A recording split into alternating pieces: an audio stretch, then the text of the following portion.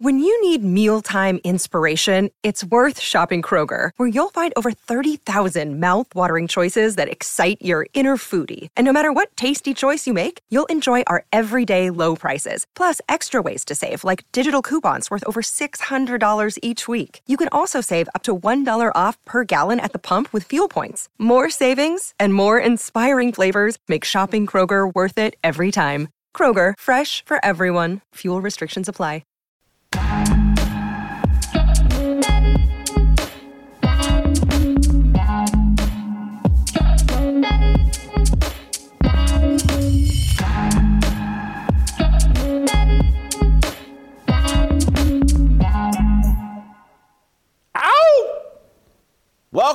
Welcome to Fearless with Jason Whitlock.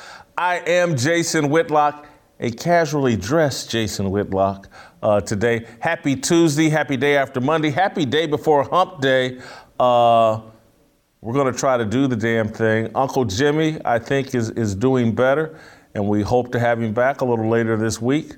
But, you know, he's still on the DL, disabled list for right now. Not the down low, the DL, the disabled list. Anyway, I'm going to be in trouble for saying that. Uncle Jimmy is going to get me back for that. Anyway, awesome show planned for you today. We're going to do a little mix of sports and politics.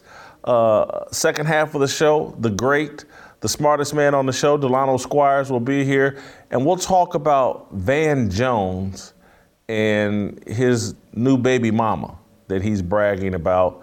Delano's written a column about it. We'll go into that. We'll also talk a little bit about hip hop and why black people are so defensive about gangster rap. This came up because of the Super Bowl, and Delano got in a little Twitter back and forth yesterday with a bunch of other black conservatives, and they were defensive. Anyway, we'll get into that with Delano. It should be an interesting conversation.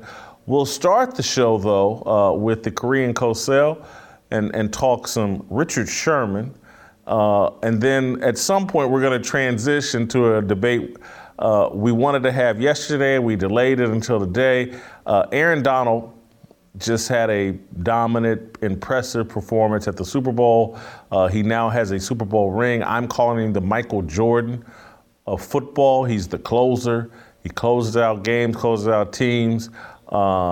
And so we're going to have a discussion and debate about, is Aaron Donald now in the conversation for the best football player ever? The key word there is best. Not the greatest, the best. That's a whole different category. And so Steve Kim and I both have our little top 5 list of who are the best NFL players ever. And we'll find out if Aaron Donald's on that list, should he be in consideration. But we're going to start by talking about the former leader of the Legion of Boom, Richard Sherman. Yesterday, NFL star and Stanford grad Richard Sherman made great use of his black privilege.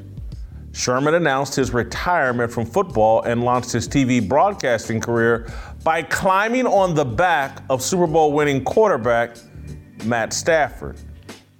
Sherman took a massive dump on the idea of the Rams Super Bowl victory, justifying Stafford's candidacy for the Pro Football Hall of Fame. A handful of broadcasters on ESPN and the NFL Network floated the idea of Stafford wearing a gold jacket. Sherman filed a strong objection over Twitter, saying, quote, writing, quote, the Hall of Fame bar is incredibly low right now, like a participation trophy. No all-decade team, no all-pro, no MVP, one Pro Bowl, not even MVP of the Super Bowl, never considered the best in any year he played. At least Matt Ryan has an MVP. Sherman went back and forth with people defending Stafford. He added, all-pro is a measuring stick. All-decade is a measuring stick. Those show you were considered best at your position during the time you played. If you were not in that discussion, you definitely shouldn't be in the Hall of Fame consideration. In a different tweet, Sherman said, There's no measuring stick that makes Stafford a Hall of Famer other than playing in the most passer-happy decade in NFL history. Inflated numbers make every quarterback that starts 10-plus years a Hall of Famer. Richard Sherman, every word of that critique is 1,000% accurate. I agree with every single word. The Hall of Fame has lowered the standard for induction. Very good players are being enshrined alongside all-time greats. Stafford, at the moment, is not worthy of Hall of Fame consideration. Sherman's commentary is fair. It's just extremely unusual coming from an active NFL player, especially a player as accomplished as Richard Sherman. Stafford and Sherman are peers. They're the same age. Their careers overlap. There's a fraternity among NFL players. They're generally highly reluctant to criticize each other in a straightforward manner, unless they're in the process of transitioning to a second lucrative career. Richard Sherman is done as a player. He finished the 2021 season on injured reserve for the Tampa Bay Buccaneers. The Bucs picked him up in October. He played his last game in mid-December. Since then, Sherman has focused on his podcast. A week before the Super Bowl, on his podcast, Sherman began his attack on Stafford's legacy. Those comments were mostly ignored. Sherman aired his Stafford critique on Twitter so that the media would notice, particularly media executives. A few years ago, it was a foregone conclusion that Sherman would easily transition into a TV broadcasting career. That was before cameras caught Sherman terrorizing the home of his wife and in-laws in July of 2021. Sherman wrestled with police. He was eventually arrested and charged with driving under the influence, endangering roadway workers, resisting arrest, and domestic violence related to counts of malicious mischief and criminal trespass. The incidents raised questions about Sherman's mental stability and undermined his prospects of landing a high-priced, cushy studio TV job. Enter Matt Stafford. The Rams quarterback offered Sherman an ideal opportunity to remind television execs why they coveted his services before the domestic dispute. Sherman has been on the radar of TV networks since his 2014 NFC Championship post-game interview when he shocked Fox Sports sideline reporter Aaron Rodgers with a boisterous attack on 49ers receiver Michael Crabtree. Take a listen for yourself. Let's send you down to the field and get Aaron Andrews. Joe, thank you so much. Richard, let me ask you the final play. Take me through it. Well, I'm the best corner in the game. When you try me with a sorry receiver like Crabtree, that's the result you're going to get. Don't you ever talk about me. Who was talking about you? Crabtree, don't you open your mouth about the best. Or I'm going to shut it for you real quick. LOB. All right, and Joe, back over to you. It's arguably the most famous post-game interview in the history of sports. Maybe when Steve Kim comes on, he can throw out some other examples. I don't know of anything more infamous than that. It established Sherman as the loudest mouth in football and football's answer to Charles Barkley. It was easy to imagine Sherman earning $5 to $10 million a year talking football. That's quite the football golden parachute. Thanks to the domestic incident, things are much trickier for Sherman. Enter Matt Stafford. The Rams quarterback offered Sherman the perfect opportunity to promote his podcast and tempt TV executives. Criticizing Stafford is low risk. He's white. His wife once criticized Colin Kaepernick's kneeling and complained that Michigan's mask mandates were authoritarian. Plus, at this moment, Stafford's resume is completely unworthy of Hall of Fame consideration. Richard Sherman can't lose. Publicly ripping Stafford is a win-win situation for Richard Sherman. it's good controversy. It's good trouble, as John Lewis would say. It overshadows his controversy. The video of him trying to bulldoze his father-in-law's front door. This video's hard to forget.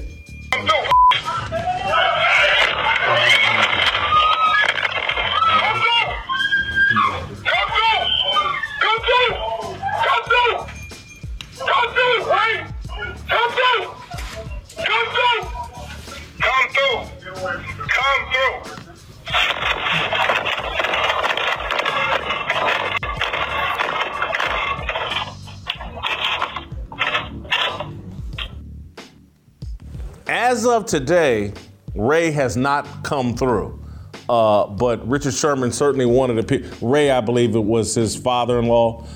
The criticism of Stafford's demonstrates Sherman's ability to state opinions that drive conversation on other platforms. Sherman's handlers will take the stories written about the reaction to his Stafford comments and show them to media executives as proof that the media has moved on and moved beyond his domestic incident. It's all forgotten. Sherman's next publicity stunt will be to take a strident political stance or accuse someone white of racism. Maybe he will offer strong words in support of Brian Flores and his discrimination lawsuit against the NFL. Richard Sherman was supposed to be the left-wing Charles Barkley. He is in the process of rehabilitating his broadcasting career. Stafford is just a pawn in Sherman's personal chess game. Who knows? Tom Brady, his former Buccaneers teammate, could be Sherman's next chess move. That's my fire for today. Look, they've always had a plan for Richard Sherman. Always. Northern California baked at Stanford, grew up out in LA, in California. They've had a plan for Richard Sherman for a long time. All the way when he was doing that shouting with Aaron Rodgers, it was, this guy is going to be football's Charles Barkley, and he's going to be left wing. Charles Barkley tends to be a bit conservative, certainly middle of the road, and football is a much bigger platform than basketball.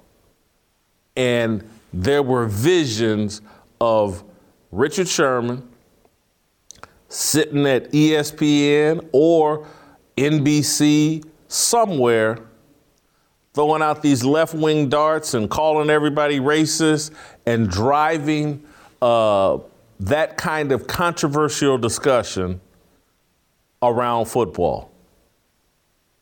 He blew it in July when he got busted trying to break down his father-in-law's door and riding around drunk, and now he looks crazy.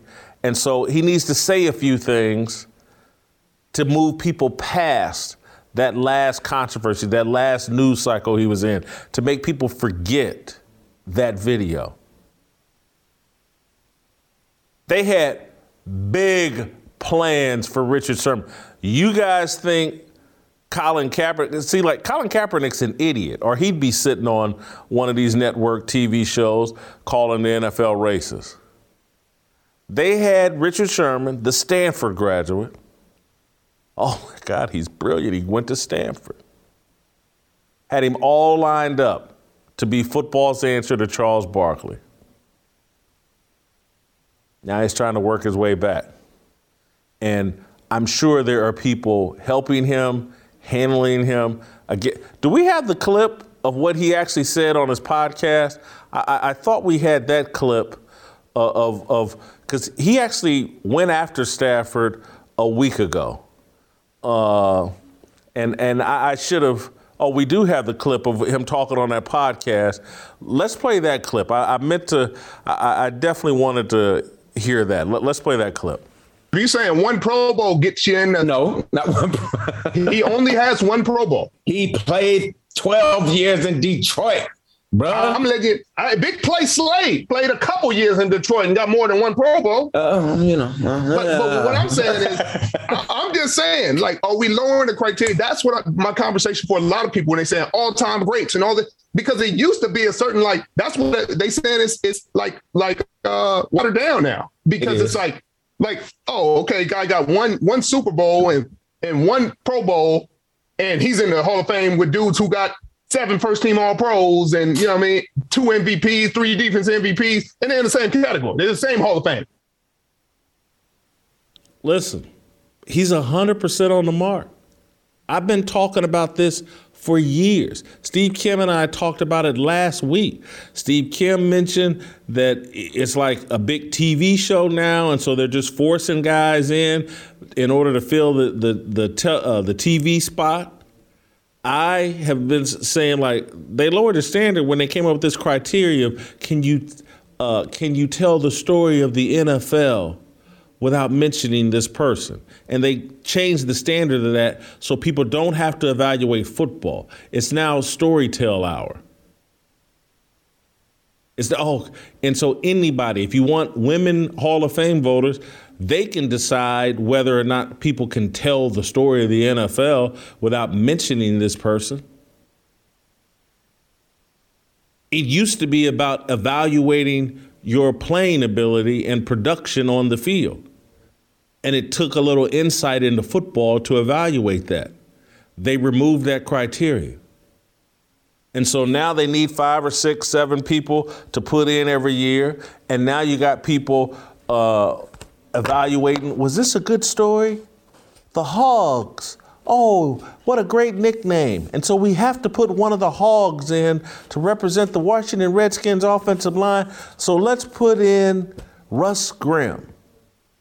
Russ Grimm's not an all-time great. He's not the same as John Hanna and Larry Allen. And again, we just had a bunch of guys go in this year, and it's every year now. They're not in the same category as the all-time greats. You can't put Cliff Branch, nice job, man. Nice career with the Raiders. But he's in the same Hall of Fame with Jerry Rice. So Richard Sherman, 1,000% accurate. He said it on his podcast. No one paid attention, so he took to Twitter and blew up Matt Stafford, drove a lot of conversation about himself, still going on. Guys trying to get back in that broadcasting booth. They're paying people a lot of money. I mean, Tony, what is Tony Romo making, like $18 million bucks? I don't blame Richard Sherman for being thirsty. He can make more money as a broadcaster than he did playing football. So he just stepped on the neck of Matt Stafford to make it happen. Don't think he would have did that to a black quarterback. But I'll ask Steve Kim that here in a second. You think he would have done, if Dak Prescott and the Cowboys win a Super Bowl next year, and people start talking about Dak, Hall of Fame, think Richard Sherman will put him on blast? I don't. All right, let me tell you guys about ExpressVPN. Have you ever stopped to wonder why internet access is so much cheaper these days, like 30 to 40 bucks a month? It's because internet service providers aren't just making money off subscription fees. They're also making money from spying on your internet activity and selling your history and data to big tech companies. So what's the best way to make sure that 100% of your data is encrypted and your ISP can't get a hold of it? The answer is ExpressVPN. ExpressVPN creates a secure tunnel between all your devices and the internet so that everything you do online is encrypted, and it's not just for your phone or computer. ExpressVPN works on all your tablets, smart TVs, even your router, so your entire family can always stay protected. Your data is business. Protected at expressvpn.com/fearless. Visit expressvpn.com/fearless to get 3 extra months of ExpressVPN protection for free. That's expressvpn.com/fearless to learn more. All right, the Korean Cosell. Darts. 모두 다 빨리 박수 쳐 기다리지 말고 서둘러 Reason that I'm back is to feed you raps when I see that you are 배불러 So fly All right, welcome back. Time to roll out to Los Angeles and bring in the Korean Cosell and talk about all the stuff I just talked about in my fire starter. I love it when I just move my hands for no reason, like I'm flapping Like I'm gonna fly up in the air. My big ass ain't gonna get. I could flap as hard as I want. I'm still not getting up in the air. All right, Steve Kim, you just heard me rant and rave about Richard Sherman. I'm gonna start here. Do you think Richard Sherman would have taken this kind of dump on Dak Prescott had Dak Prescott won the Super Bowl on Sunday? First of all, good Tuesday to you, Jason. One thing. That video, the footage of him at the front door, that dispels the myth that Sherman could not play press coverage. But anyway, to your question, I actually believe that he wouldn't because it wouldn't be a popular take with the audience that he is trying to attract. But again, I think Richard is jumping the gun. I don't know that many people that are saying Matt Stafford would be a Hall of Famer right now, even after the Super Bowl. My take has been clear. With this Super Bowl victory and this playoff run that he had, he begins to state his case. He's 34 years old, Jason, which means in today's game, with the way quarterbacks are protected, he has about a 6 to 8 year window to begin to state, hey, this is why I should be in Canton. He's going to need an MVP type of season. He's going to need another ring, make 3 or 4 Pro Bowls. And at that point, you're thinking, yeah, he's in. But you're right. If Dak Prescott, who has the same type of arc, were to win the Super Bowl in, let's say, his 12th year, the way Stafford did, and he didn't have 6, 7, 8 Pro Bowls, what would the narrative be? Would he dare say it? Because let's be honest, a lot of this is about pandering, playing to a certain audience or demographic, and then currying favor and then riding that wave. But I want to go back to Stafford real quickly here, Jason. He literally came into a team that won no games. None. The 2008 Lions, if I'm not mistaken, were 0 for the season. That is like becoming the mayor of Hiroshima after the Enola Gay flew over it. I mean, you literally are going to an expansion team. Still made the playoffs 3 times. I know what his flaw in his game is. He has so much arm talent that it actually gets him into trouble. But you're right. Richard Sherman was very, very factual. I respect that. He didn't say a single thing that I really disagreed with. The question now becomes, are you going to have a high standard, a double standard, or a no standard to certain players? That's the true test if he could really be a respected voice. Steve, I got to admit, I've made a mistake here. I forgot or overlooked or just thought in the moment in talking to you about another aspect of Richard Sherman's agenda here. And when I say this, you're going to be like, oh, of course. Some of what Richard Sherman's doing here, and again, it's mostly driven by him trying to rehabilitate his broadcasting career, breathe life into his podcast.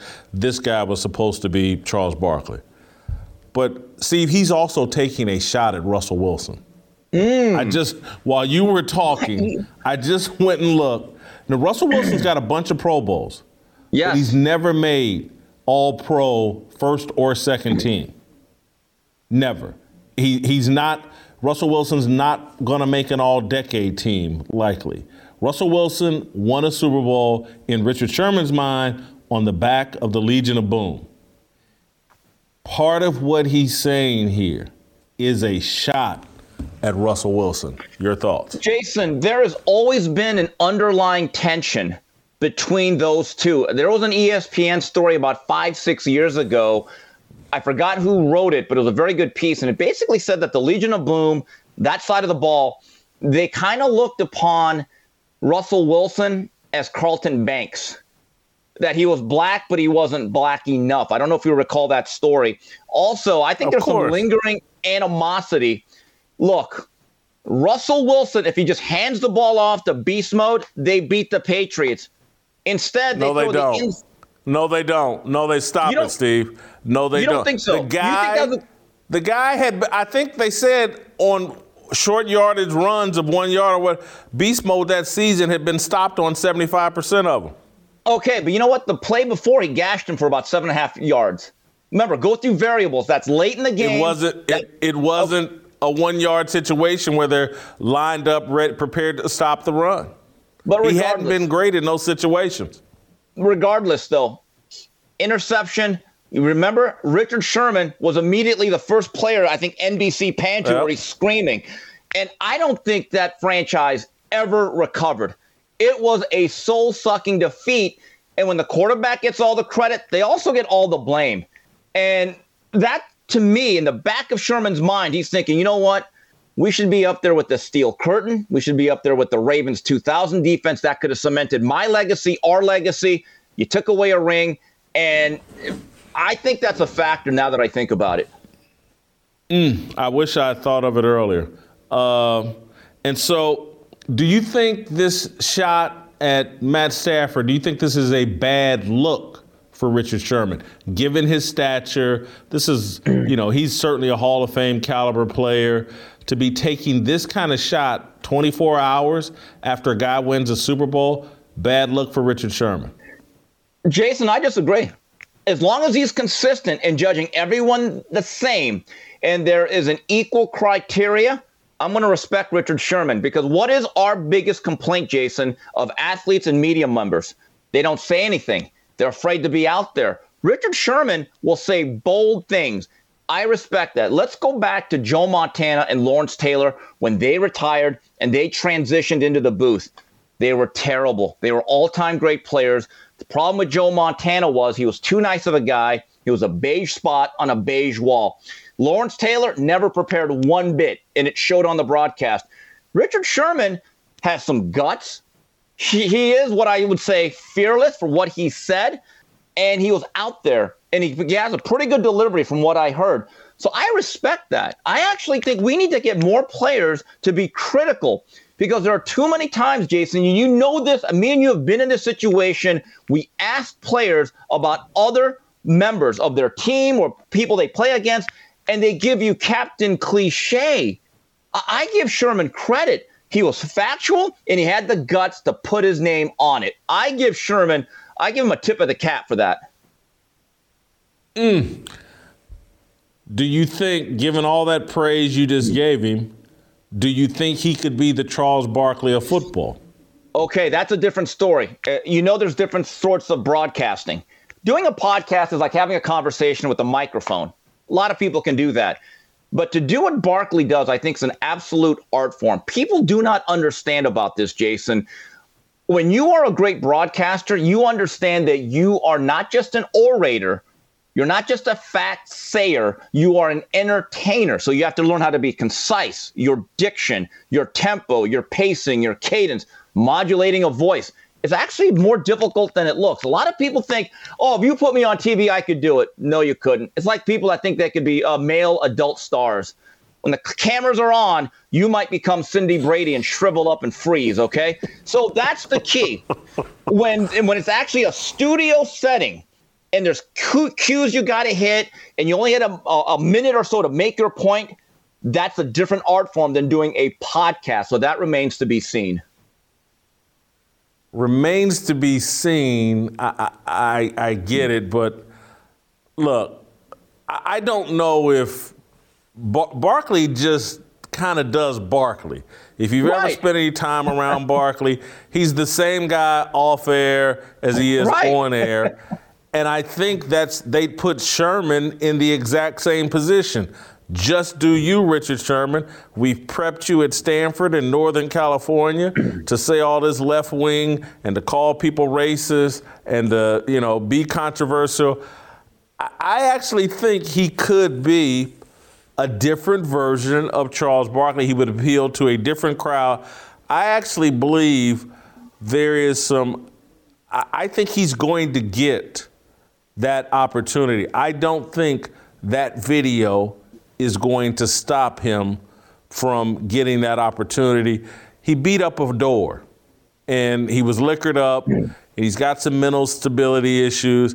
That can all be overlooked. That's nothing. There are broadcasters on these networks, former players, that got worse issues or as bad an issues as Richard Sherman. And they actually love guys like Richard Sherman, who they have dirt on and are compromised. And so I don't think this video is going to stop him from getting that opportunity. Jason, go back to Barkley. He one time accidentally spit on a girl courtside. His aim was bad. It wasn't intended for still a bad look. He threw someone through a plate glass window at a club. Michael Irvin, my personal favorite, he has a rap sheet longer than a CVS receipt.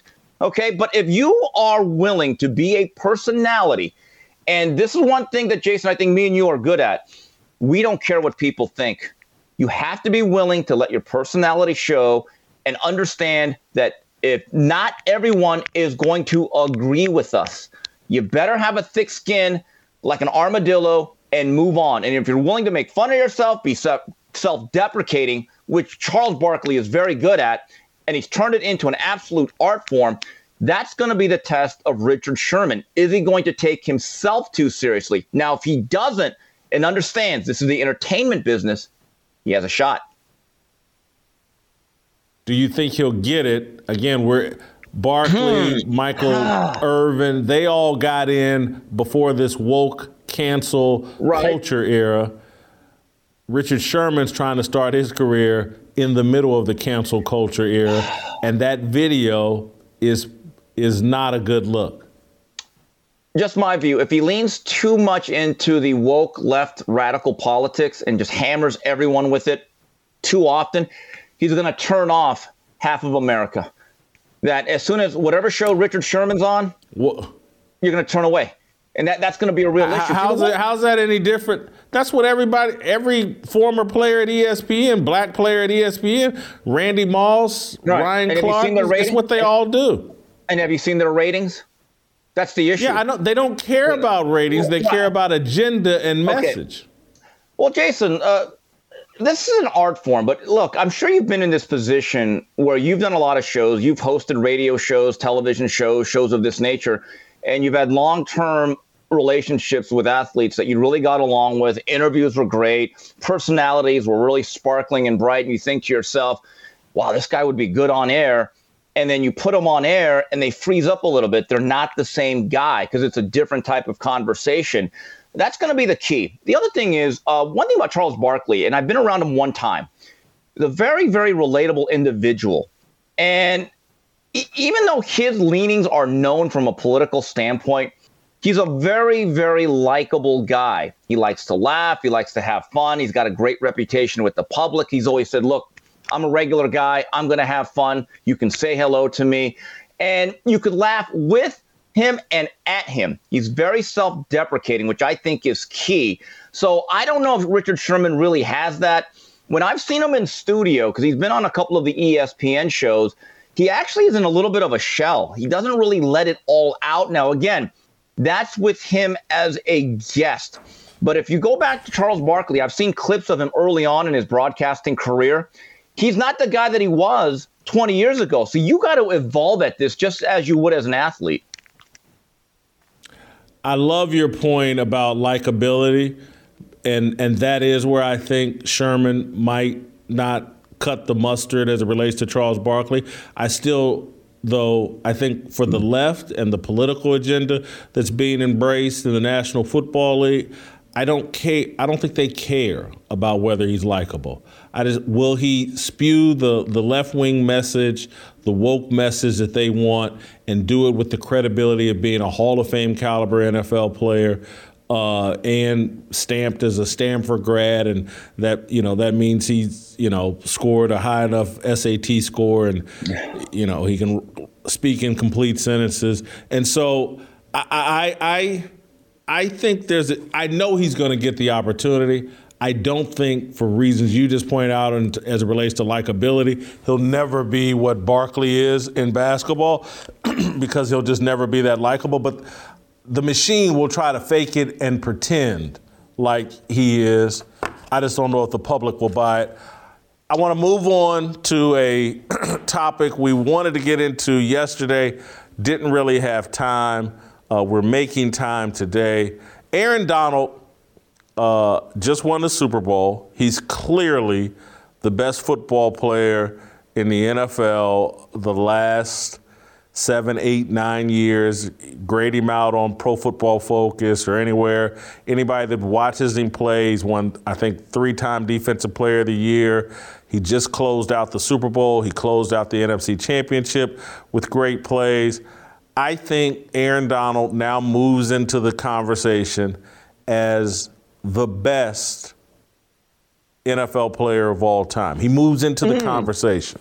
And I just think the one thing I want to be clear here, because Steve and I both have our little list of top 5 best players of all time, is the key word here is best. It's not greatest.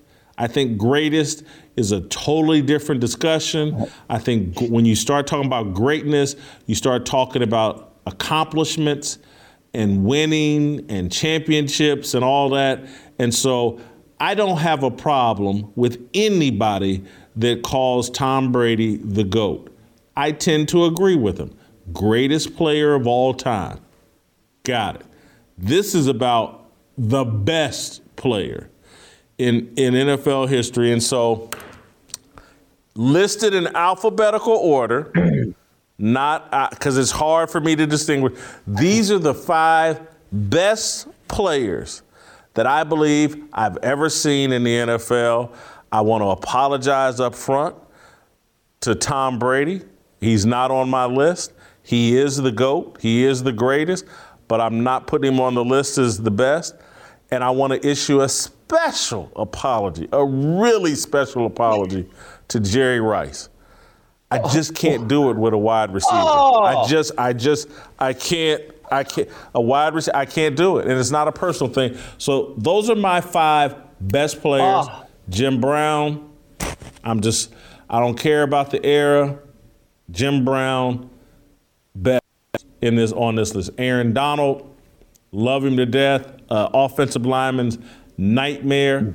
John Elway, that's going to be a very controversial pick, but I'm just sorry. If you really understand football, in my view, John Elway is the best quarterback who has ever played this game. He can play in any era of the NFL. All the way back to the very beginning. He can go 100 years back and be a superstar. He'd be a superstar in this era. You can't say that about all these other quarterbacks. I'm sorry, they've cheapened, just like Richard Sherman started, they cheapened the game. It's all the rules lean towards quarterbacks. They all put up these incredible numbers. John Elway, any era, great player. Lawrence Taylor. I don't know if I got to make a big argument to defend my decision there of Lawrence Taylor. And I don't think I have to make an argument to defend Reggie White. Reggie White, to me, well, he and Aaron Donald and Lawrence Taylor, again, just a nightmare. You just could. Reggie White could go out and play against 11 people by himself, and he'll make plays.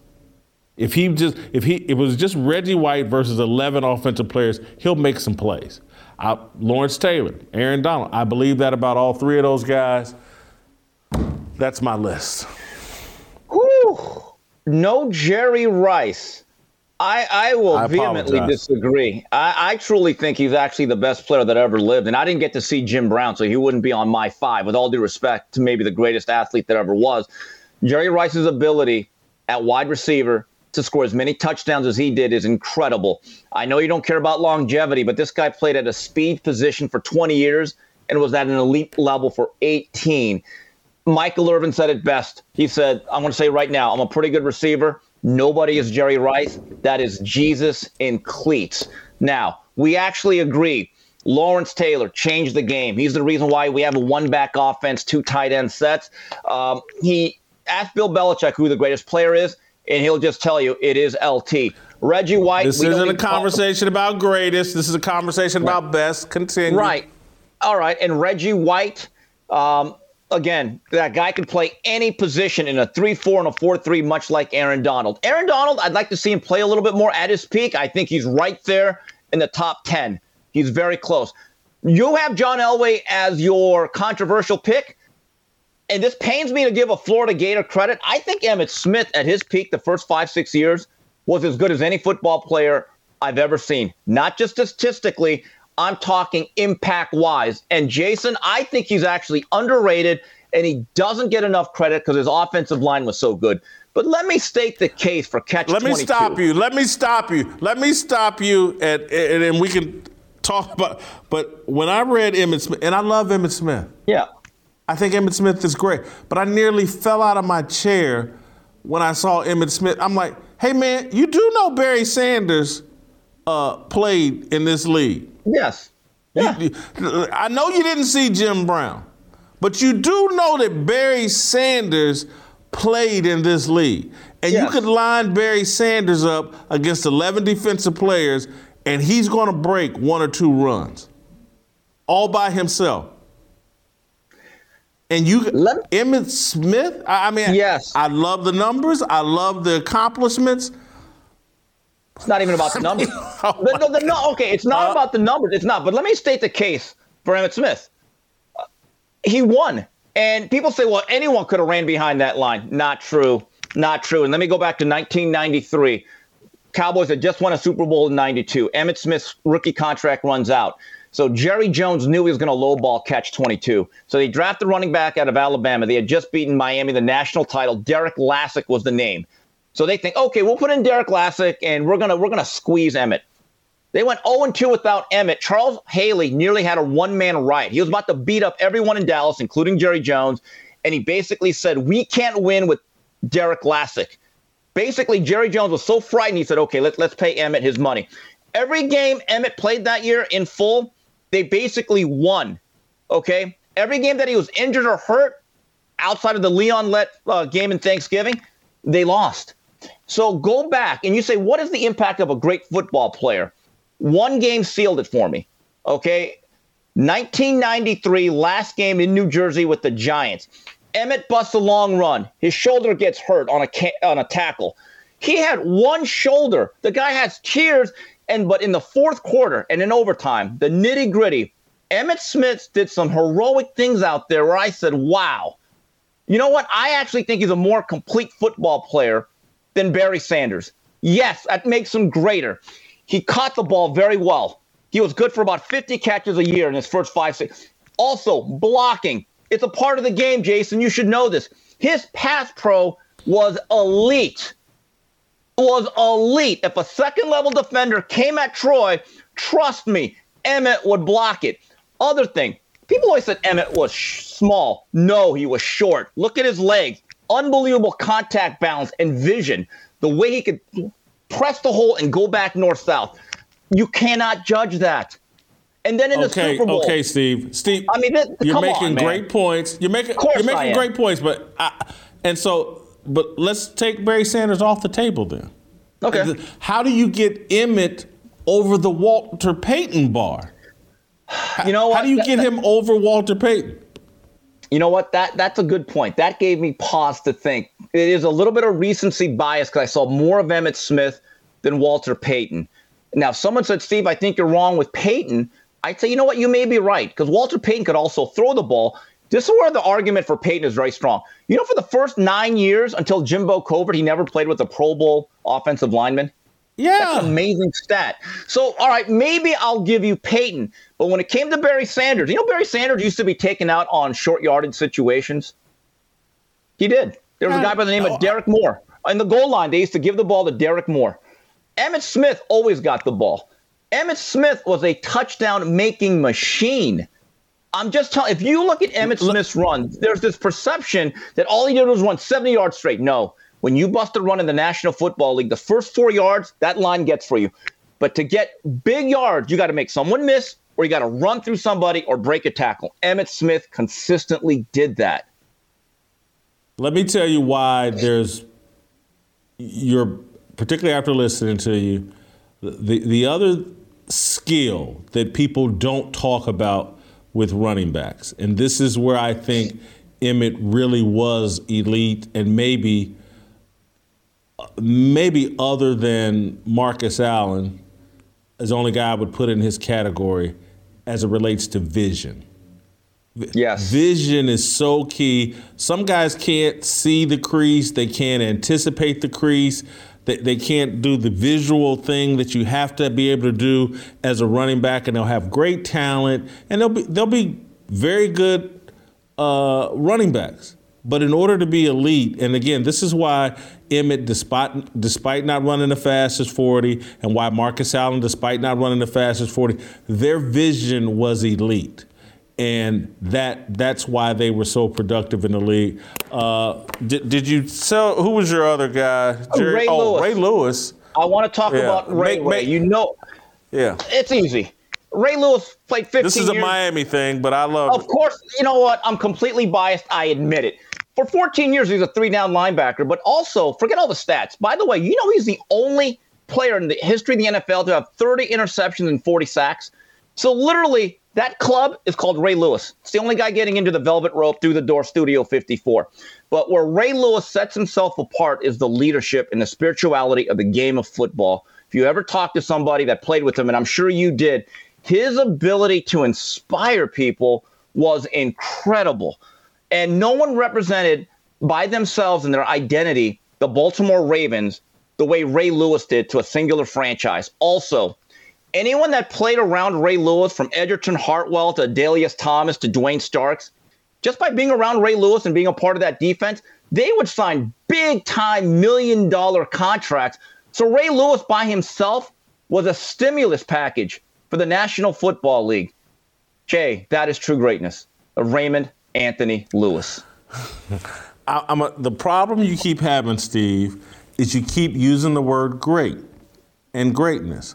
And we're talking about best. Yes, and he's that too. 5-player best. And so look, I don't really have a problem with the Ray Lewis deal because, trust me, Ray Lewis, if I was talking about greatest, he'd be on my list. Certainly Tom Brady would be on my list. Jerry Rice would be on my list. It would be a bit of a different list. Reggie White would remain. Okay, so Jay, I'll say this then. You're talking about best. Okay. I'm going to send you clips. Go to the Super Bowl that you were at in Tampa when they blew out the Giants.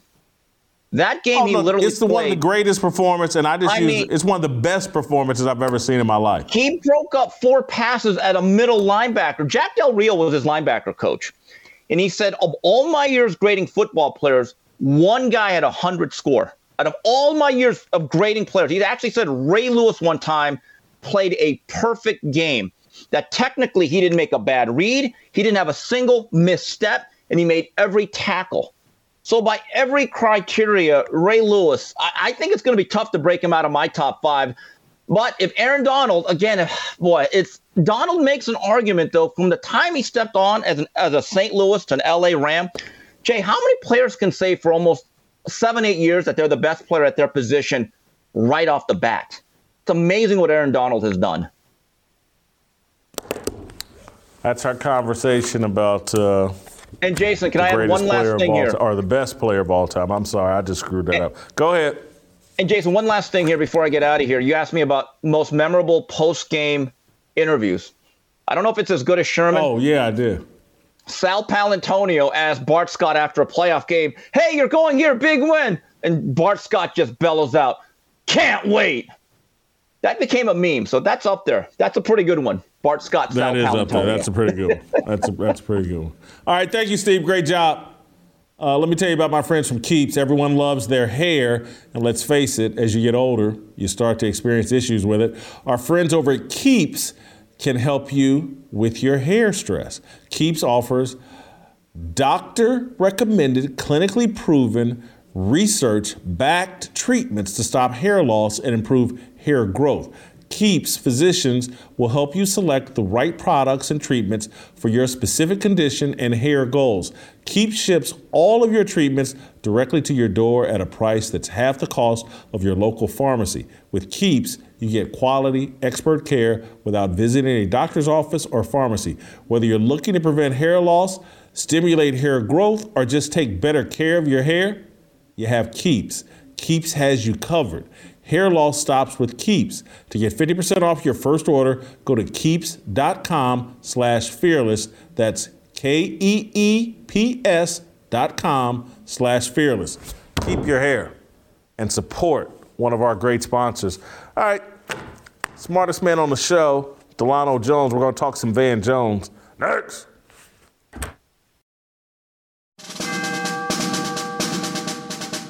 We must exist in a state of man glorious, as we are protected by the red, the white, and the blue. But remember, the mind is the key. The fearless soldier pledges to place God first and foremost in his everyday endeavors of life. We, the fearless army, are one nation under God, indivisible, with freedom and a belief in the American dream. The men bold enough to join our movement comprise what we like to call the New Dream Team.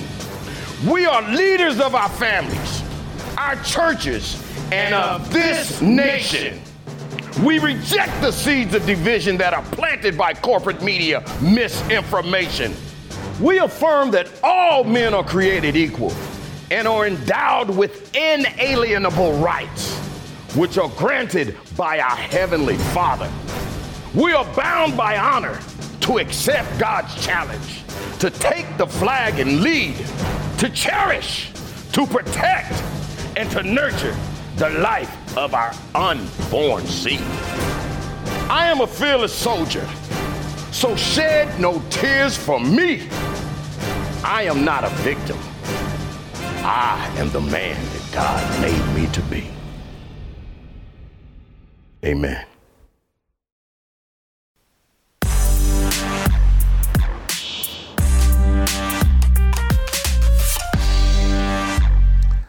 All right, welcome back. Time for the smartest man on the show, Delano Squires, Professor D, as we like to call him. D has written a column about Van Jones, the CNN broadcaster, made an announcement last week about him. He got into the middle of the COVID lockdown and realized, you know what, I want another kid. And went to lunch with a good friend of his, and they decided, yeah, let's have a baby, and we're going to co-parent. And he talked about this and then suggested it for other people, that, you know, other people should consider co-parenting the way that me and my friend are. And, you know, he's already got 2 kids from his marriage that ended in divorce.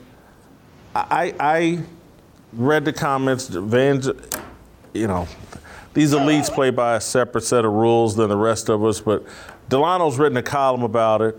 And so, Delano, I want you to first start with explaining to the audience, why is what Van Jones said and suggested, why is it dangerous? Sure. I mean, I think it's dangerous because it speaks to a broader trend. For years, when we've talked about non-marital births, right, out of wedlock births, we tend to focus in on lower income families.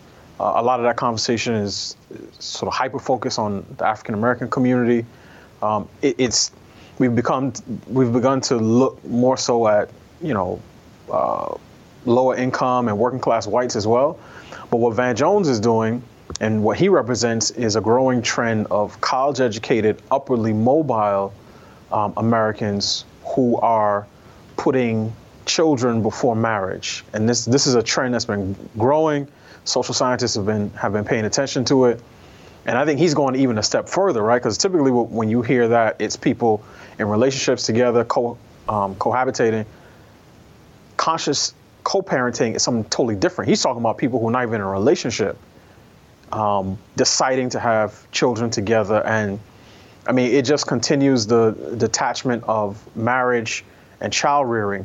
Now, the interesting thing about this TMZ article is that they never say how they conceived this child.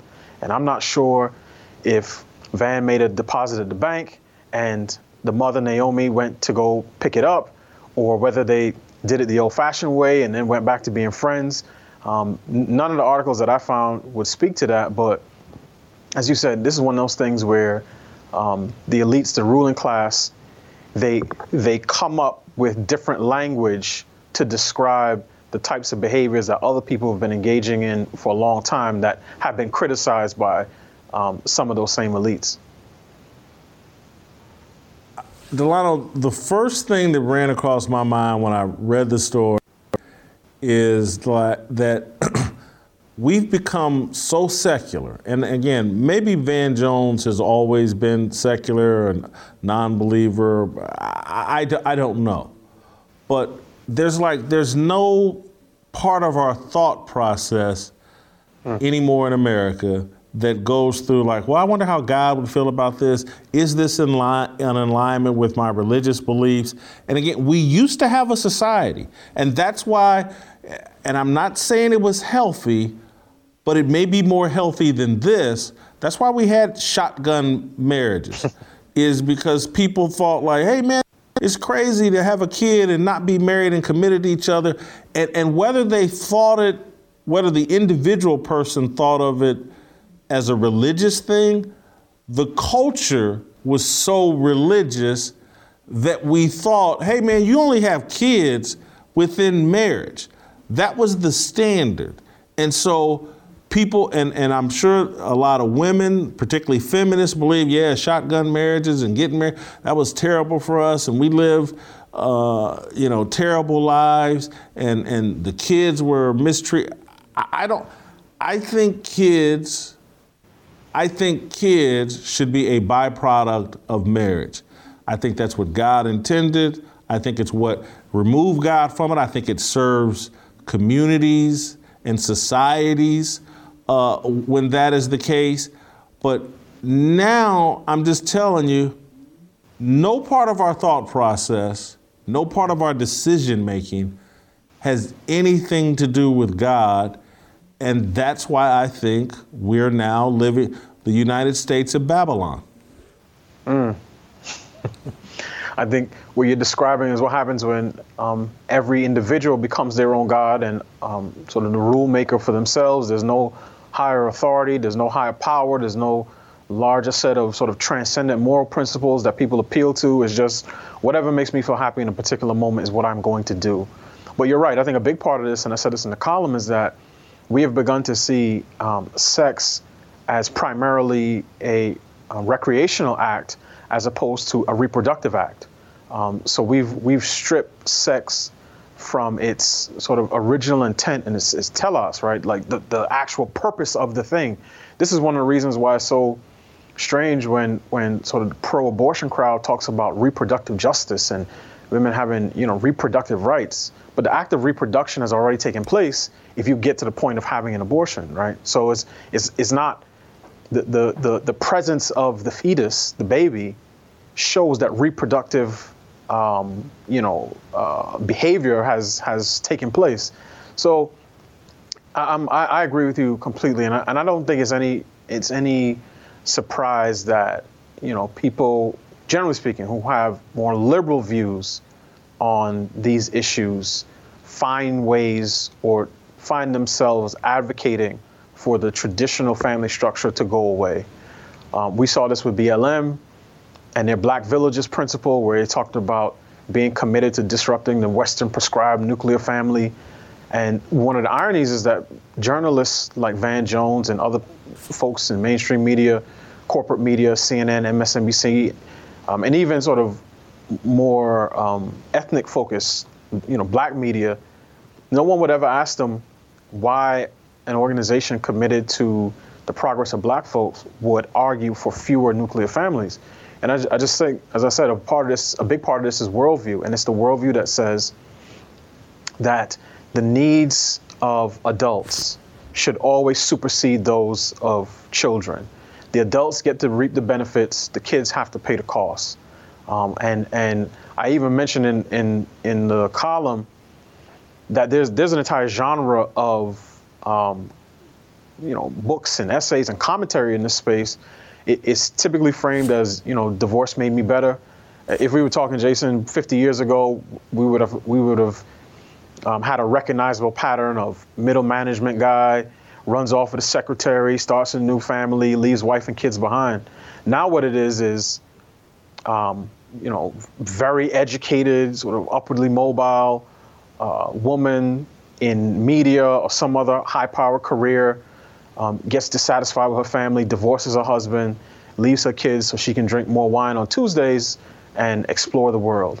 The difference is that in the first example, that guy was castigated and seen as a louse for running out on his family. And in the second example, that woman is celebrated and seen as someone who is fully self-actualized and liberated from the responsibilities of marriage and motherhood. So I think what Van Jones and his baby mama are doing is exactly the same thing. They're just trying to sanitize it with different language. You know, I didn't tell you I was going to ask you this, but the other thing I think about is it's like we have abandoned the concept of private lives.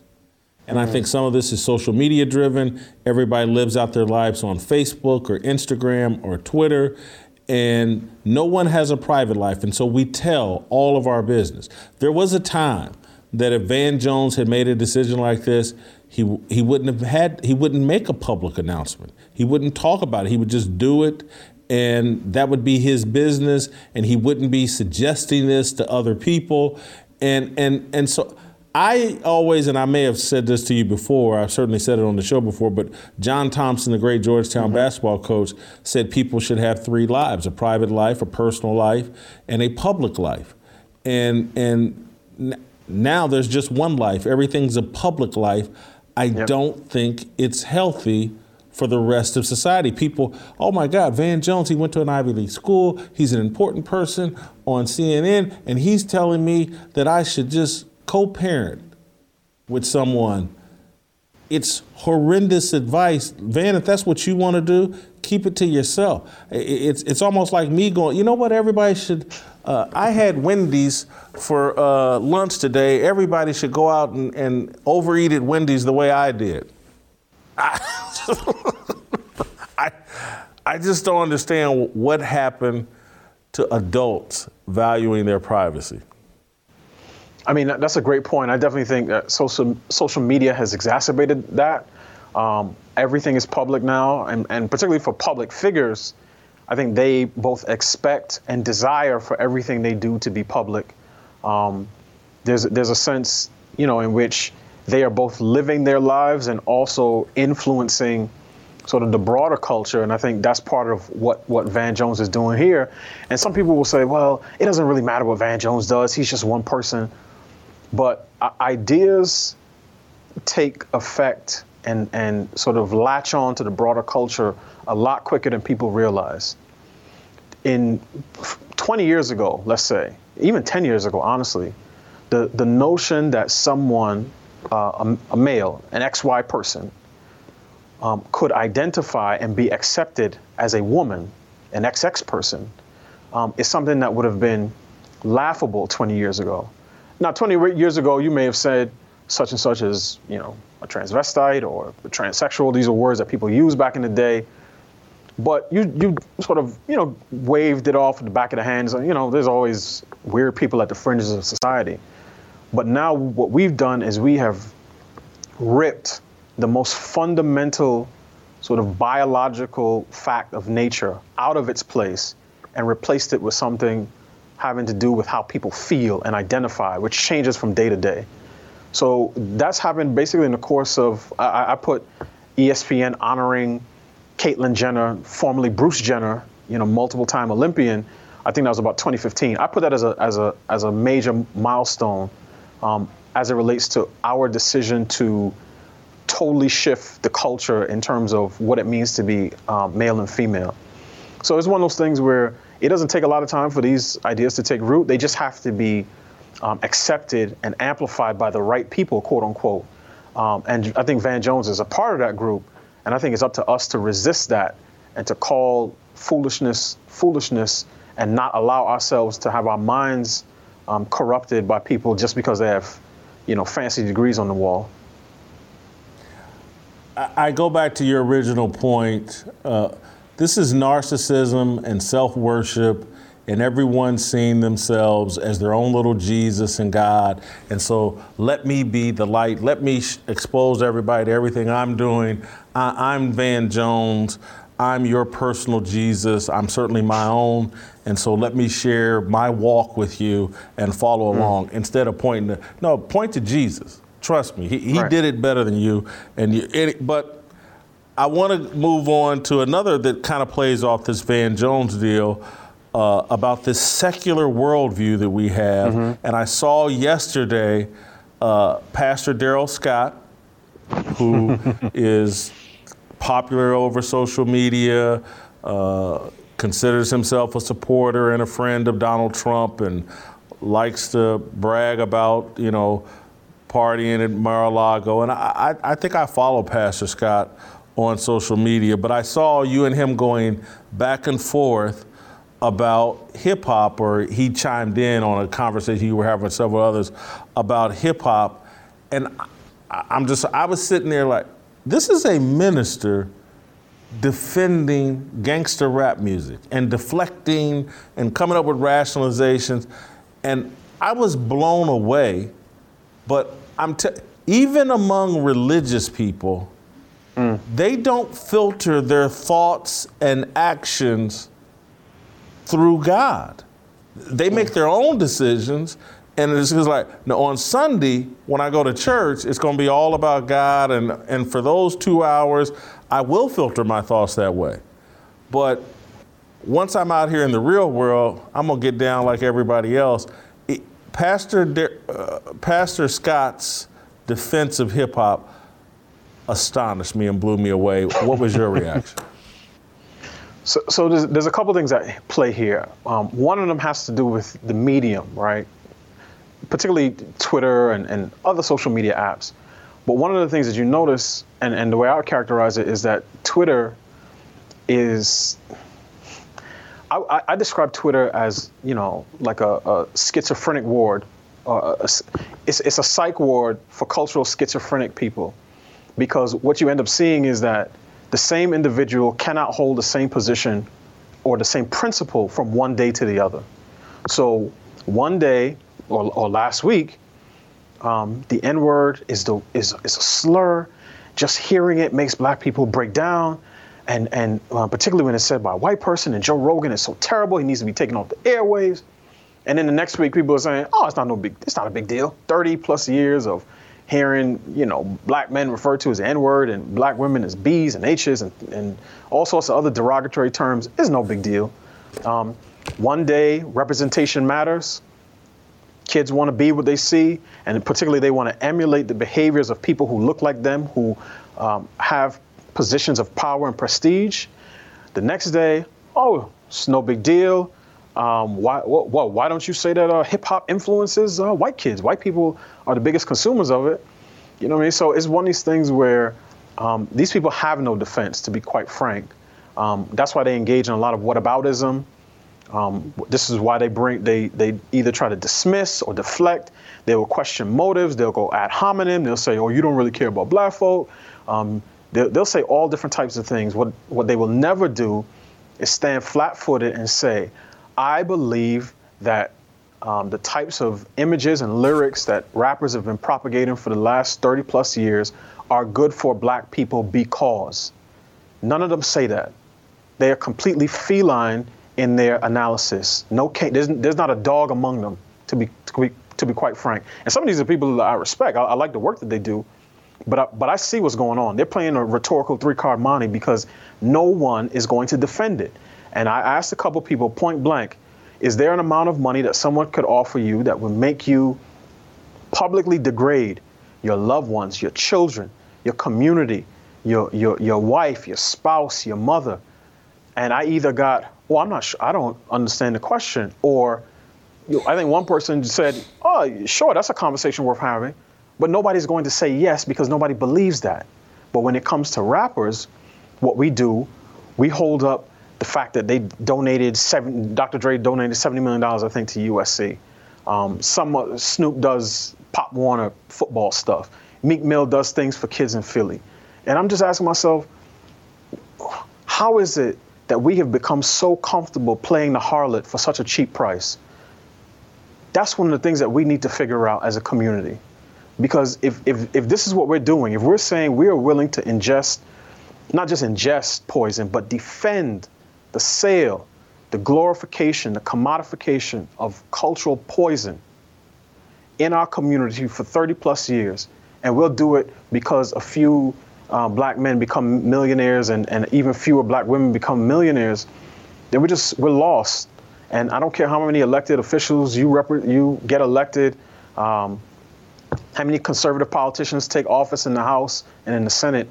If we can't decide whether, our public image deserves to be protected or not, then we're lost. And Jason, one of the ironies is that some of these same people the moment they hear Candace Owens make a cross comment, if she mentions the fact that, you know, the homicide rate among both in terms of victims and perpetrators among, you know, black folks is far disproportional to our you know, population percentage, they jump up and say, oh man, she bashing black folk in front of white people, she making us look bad.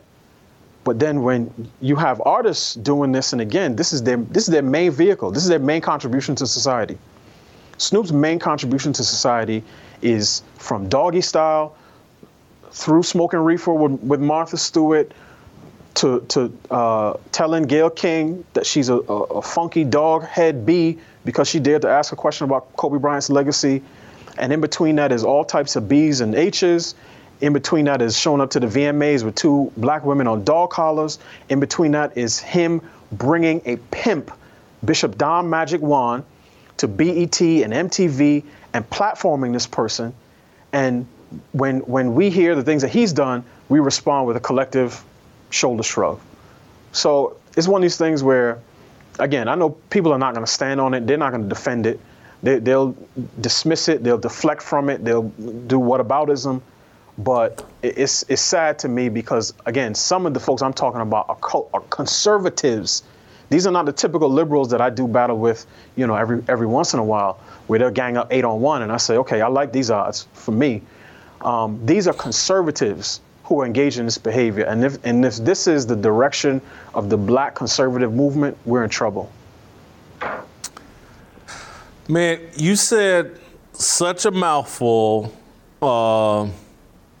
It was stunning to me to read I think the guys, Jeff on the right and Pastor Darrell Scott, but what has happened to us, and I keep hammering this point, and this is why, you know, Delano, you're one of the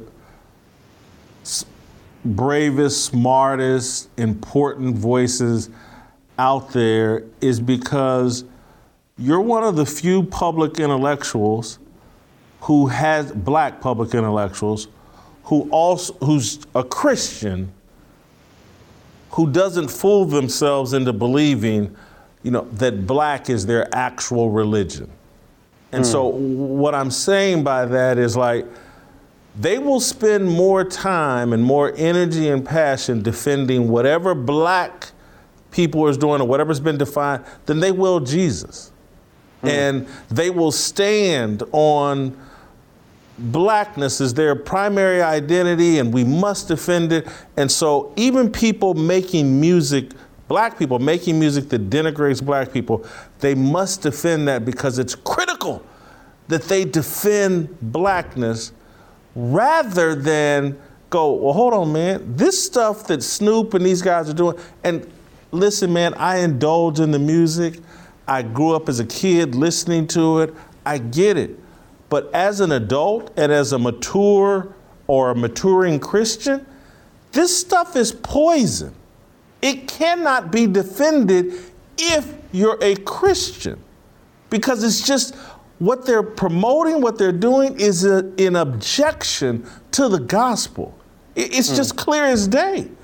And I'm baffled by people that can't see this clearly. And it's almost like if black people took over and dominated the sexual porn industry, because this is just the lyrical porn industry that we're talking about. But if black people took over the porn industry and became the Hugh Hefners and the Ron Jeremys of that, and the Jenna Jamesons of that, the biggest stars in porn, you'd have black ministers defending it. You'd have black conservatives defending it. Well, I mean, you're going to complain about that. What about Donald Trump? He had allegedly a prostitute in Russia peed on him. So if the president can be peed on by a Russian prostitute, why are you complaining about the black porn stars being platformed and promoted as the most important people on the planet, Super Bowl halftime shows? D, keep the faith. You are an important voice. Appreciate that. And I appreciate you. And I think we're done today. You've done all the work you can do. I've done all the work I can do. I should be hearing tomorrow, I think, because we'll see you tomorrow. Thank you. Freedom, looking for a breakout, feeling like a standoff, nothing in life like freedom. Came in like a fighter, striking like a ladder, making all these moves for freedom. I want freedom. No negotiation, my sister, no relation. We all just wanna have freedom. Sitting on a corner, never been alone. I'm breaking my back for freedom. Blessed, we are living, get back. We are receiving, all deceiving. We all wanna be free. We want freedom. I wanna be. I wanna be. I wanna be.